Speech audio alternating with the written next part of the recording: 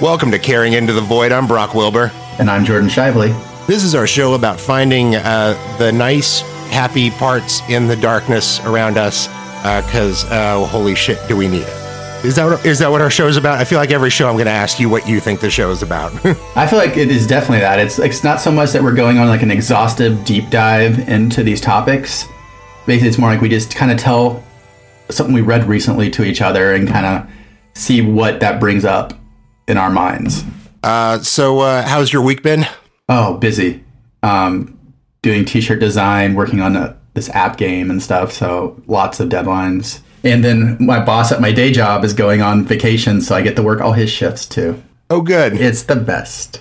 I enjoy our friendship now because like you just pop up at random points day and night sending me t-shirt designs that I get like 1/3 of the references. And when I get them, it's good. And when I don't, it's even better because either then I go down the hole of trying to Google it before I make you explain it to me, just in case I can find it, or just being like, you know what, I like that. Whatever that is something that just the concept of it agrees with me, and I feel good about it. Yeah, some of the Star Trek and role playing game T-shirts can get very niche. I'm on the quest to make the most niche joke shirt ever that like maybe one person will get it.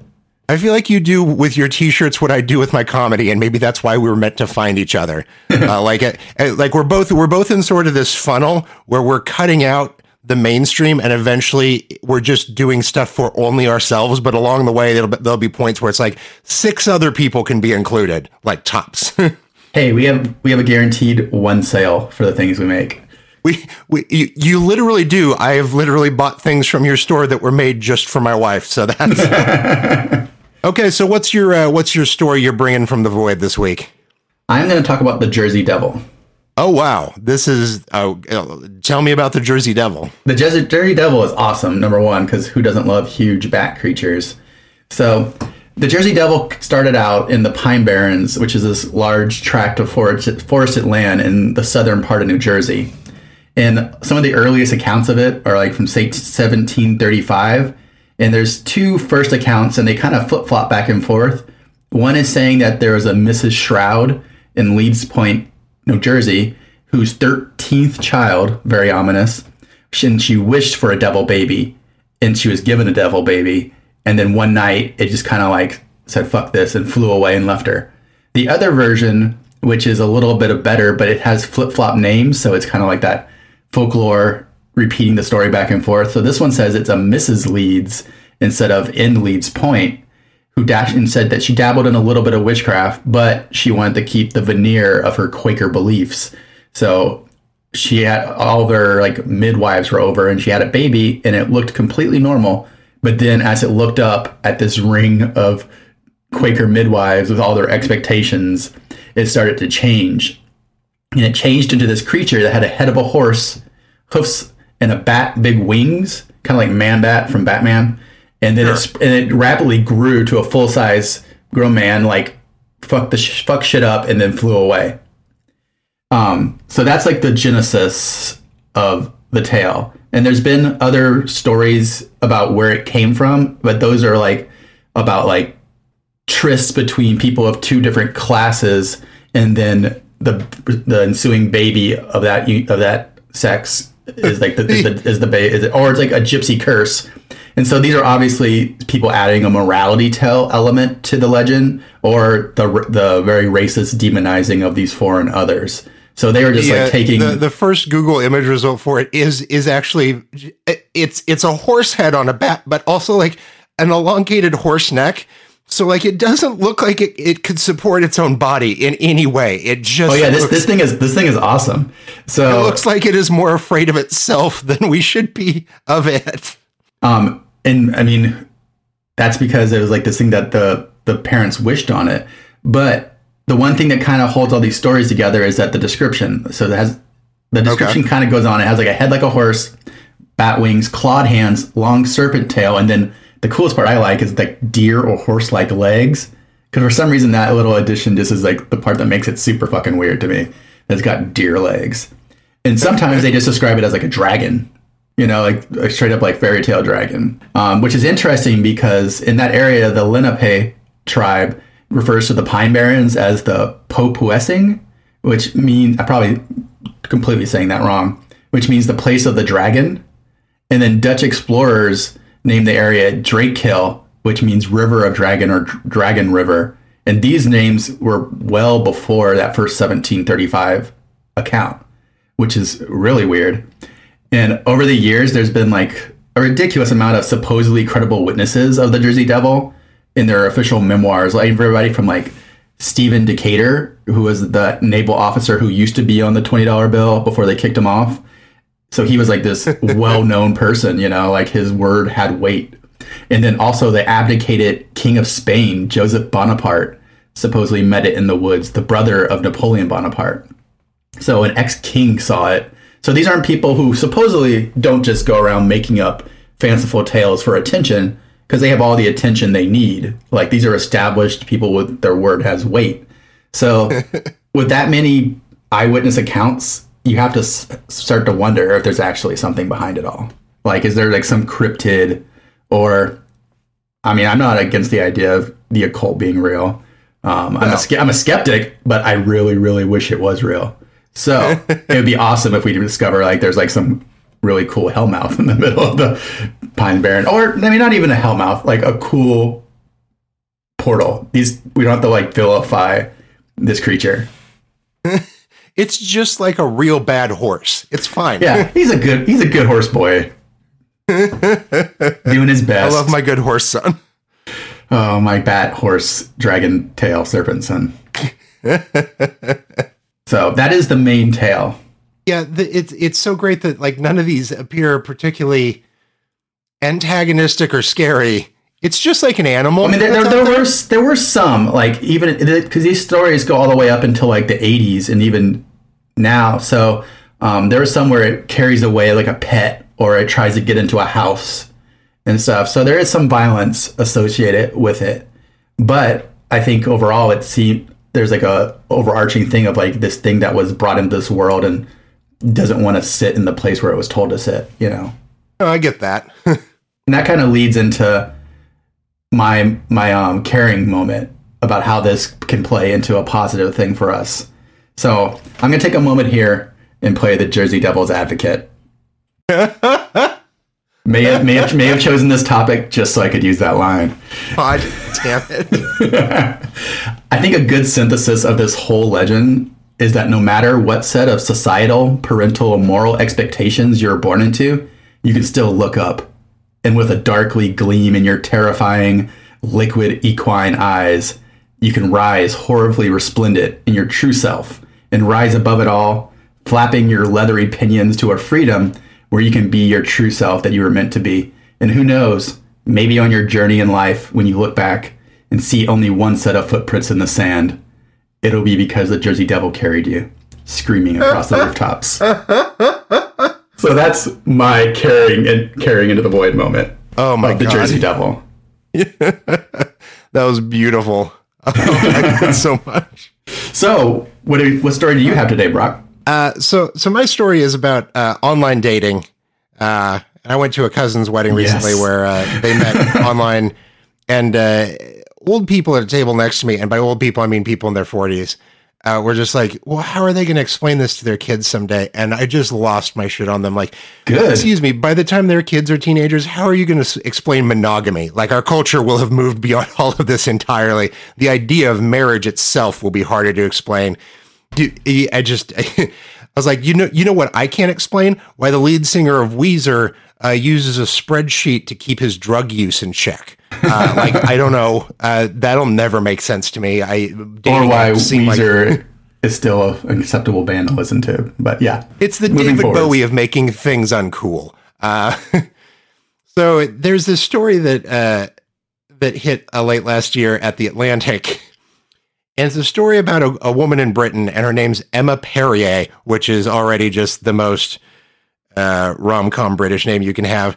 She'd been through a bad breakup in 2015, and she just sat around her apartment watching The Notebook on repeat. So, like, she's already leaning in hard to this thing, and she signs up for a dating app that's mostly based on people not trying to have hookups, but trying to meet somebody to get married to. So she starts talking to this guy named Ronnie, and they fall in love, and he's a good looking dude, and she's a good looking 33-year-old woman. And she keeps trying to set up these meetups. He's not meeting up, and it's obvious that there's some sort of catfishing thing happening here at some point. Not fast enough. It takes about a year of her doing this and her whole family and her friends being She doesn't meet him for a year? Yeah, for like a year, they're just talking all the time. They agree to delete the app, and they just communicate directly over text and stuff, but like no phone calls. And she's repeatedly asking him to meet up? Yeah, and I mean, part of it is like his excuse. How do you go that long? He's a shop. He like refurbishes shops across Europe. So he basically bounces from country to country for like a month at a time. So he's all over the place and doesn't know where he's going to go next. And that's the guy's actual job, it turns out. But the guy is a dude that's about as old as her dad. Not a very good looking guy. She's so he was using a fake catfish picture. He was using these pictures of this dude who's like a Turkish model.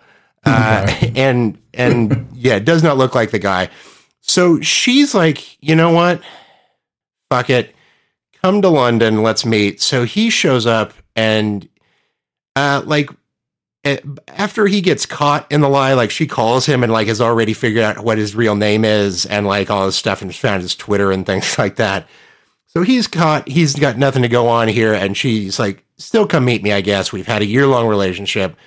I mean, your personality is still your personality, and supposedly that's what you like. It still is who you are, and you couldn't have faked that. Like, you weren't, like, he's not a psychopath. Let's see if we can, like, salvage something from this. Yeah, so they meet up, and they have, like, a minute-long hug that he cries through, and he's very sorry about all this stuff, and he's like, this is who I am. And they go out on some dates and stuff, but there's so much anger there, and at one point, she reaches out to the Turkish model who the guy had been borrowing his pictures, and she was like, hey, I just want to let you know, like, this guy was using your pictures on dating sites, and, like, it's a big weirdo story or whatever. Her and the Turkish model start talking, and they fell in love. Oh, my God. And so she tells the guy that the older dude who's lying, she's at one point is like, hey, I'm not going to see you anymore. And I'm going to go meet the real Ronnie at the airport in about 30 minutes. And I don't know whether to be like fucking furious at you for doing this or thankful to you for having like made this thing happen. But I'm going to go get the Ronnie that I deserve. And she meets up with this guy, and about 3 minutes into hanging out with him, just like leans over and kisses him because the emotional transfer of a year of this stuff is there. And like English isn't his first language, it's his second language, so they can kind of get around stuff, but they almost immediately just fall in love. And so it's this beautiful story about like catfishing, and she falls in love with the guy that she was being catfished at, and then he falls in love back. And my wife sent me the story, and I was just losing my mind over it because I was like, it's the only good catfishing story. And so already like we like, throughout the article, they talk about the number of times that, like, here's somebody in, like, the southern states of America who, like, catfished a 13-year-old because the 13-year-old was their neighbor, and then the 13-year-old, like, committed suicide. Like, there's no positive catfishing story. And, like, do you know if they're still together? It seems like they are. But the other part of it was that as I reread this to prep for the episode today, I was like, you know what's, the journalist that writes this up has a couple of very long, very emotional, like, talks with the guy that was doing the catfishing. And the other, like, weirdly nice part about this is, like, he's not the first dude to lie to somebody on the internet, like, man or woman. He's not the first person to just be like, well, I'm lonely and sad. And he didn't invent this. He's participated in an ongoing cultural thing. He'd left a 22-year marriage. He was a broken human being, and he started something, and he felt something good from it, and he didn't know how to stop, and clearly feels like so much regret for it. But like the process of going through this has also made him a good person again too, even though he's like not with anybody. Giving me goosebumps, Brock. Yeah, there's a redemptive arc here for everyone fucking involved, and like the people. It's so weird the worst. To hear an internet story that doesn't end in just like making me want to bash my head into the wall. Yeah, I like what, and this isn't one where like there's people on both sides like fucked up stuff. There's a very clear bad guy in this story, but the bad guy won't be a bad guy to anyone anymore. Like, he's ostensibly fixed by this, or at least thinks he is, or learn things about himself. Learn things, and was like, for this piece was like, yes, use my full name, use my real pictures. I was a piece of shit and I did this to this person for a year and I should be called out for it. And you're like, oh, holy shit. Like, that is a level of responsibility. That is a level. Cause usually when you hear these people, they're like, so like, you can't put my real name, you know? Yeah. And when you read about people who are like harassing women online and stuff, that's the number one thing that they have this weird thing. Like, how could you possibly put my name online? My account they have no connection to their responsibility for it. Exactly. And they act like they've been offended or wounded when they get shown who they are. So it's just this beautiful story about like a thing that we have a word for how fucked up this is. And it's catfished, and like everyone came out for the bear. And also like, just what a weird story that like, I feel like if this was my personality piece to write, I would have written it from the perspective of the Turkish model who just gets some Facebook messages one day like, hey, for a year, this guy like exploited me using your photos. And then like you wind up in love with that person a few days later. Like, holy shit. Like, he found true love out of this whole thing too. And he didn't have to do shit. So it's such a weird story in that genre of stories. Cause like nobody ruined a marriage. Nobody like all these scenes. Cause like usually when there's like that rom-com element to it, like, there's actually this dark underbelly that we're just not paying attention to in the story. Exactly. Like, the hero getting the girl, but to get the girl or the girl to get the guy, they had to break up a marriage, you know, but we just ignore that part usually. And this is like, everything just works out. Anyway, the piece in the Atlantic is called "The Catfishing with a Happy Ending," and just like every paragraph of it is just a delight. Where you're like, from the opening paragraph where it's like she's watching The Notebook on repeat, I was already like, so this is just like a cartoon person I'm not going to identify with. And by the end, I was like, I love everyone involved, including the bad people. Okay, that's pretty okay. And I forgive them for watching The Notebook. So that's my story from the void. So you're carrying into the void this week. Was that what was covered in your Jersey Devil, or do you have some pop culture thing or something you want to bring up? That was my carrying moment of how to turn my story into a positive thing was already covered. I still have a self-carrying into the void moment. Oh, what's your self-care into the void? So the thing I've been doing recently when I feel really stressed out is I go on YouTube and I start watching a woodworking video, but I turn the volume all the way off. And I turn up like a hammock album really loud. So it's just like this like chill ass post rock music set to like these guys just making wood and planing things and sanding things. And I've been using the hammock album Everything and Nothing for it lately. So it's like just like, it's like you're floating into the astral void, but also you're watching some cool shit get made. So that's my stress management technique this week. This week, mine was to watch, I was in Denver and my wife is frustrated with catcalling, cause it doesn't happen to her anymore when we walk together. Instead of catcalling, it's dudes being like, hey motherfucker, you're 7 foot tall. Do you play for the Lakers? And she's like, everyone just wants to talk about how tall you are instead of how pretty I am. Why won't men objectify me? And I'm like, oh, I'm sorry, honey. But I got to see something beautiful the other morning, which is that, and on my street, I've gotten to meet all the people in my new neighborhood. And there's a guy that lives across the street from me, and his name's Robert. And when I first met him, he's always out on his front porch. And I was like, oh, I just moved here from LA. And he's like, I lived in LA back before the Puerto Ricans took it over. And the Puerto Ricans never took over LA. That's how I know he's just straight racist. Yikes. Like there's no musical called West Coast Story where the Puerto Ricans just moved in. So this is this weird like Ocean's 11 moment on Thursday morning. I go out to get my mail. My mailman drops it off. He's a Hispanic dude. He crosses over the street. A bartender that lives in my neighborhood was driving by, and she catcalled him because she likes to flirt with him. So she just rolled down her window and shouted, "Woo!" He missed it. I missed it. But racist Robert, who is a guy that's old enough to be like old where you can see the racism in his skin, but not old enough that you can ignore it. Like he's like 65. Like if he was 70 plus, you'd be like, he's just so old. Yeah, he's just too crazy to not be racist. So he hears the woo, and it's the first time in his life he's ever been catcalled. And he spun around so fast that he just ate shit on the concrete in front of his house. And me and the mailman both look at him like eating shit, like, and it made a sound, like I could hear his skull. And for a second we were like, is he dead? And he was fine. And then neither one of us wanted to go over and help him because he's an asshole.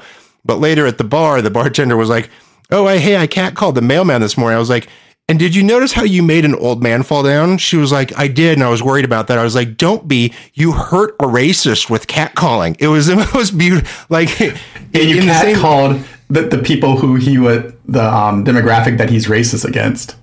Exactly, and that's why that guy wouldn't help. Delicious. So, like, today's podcast for me was about how catfishing can be beautiful and how a woman can catcall a racist into curb stomping himself. So I'm just all over the place with delight.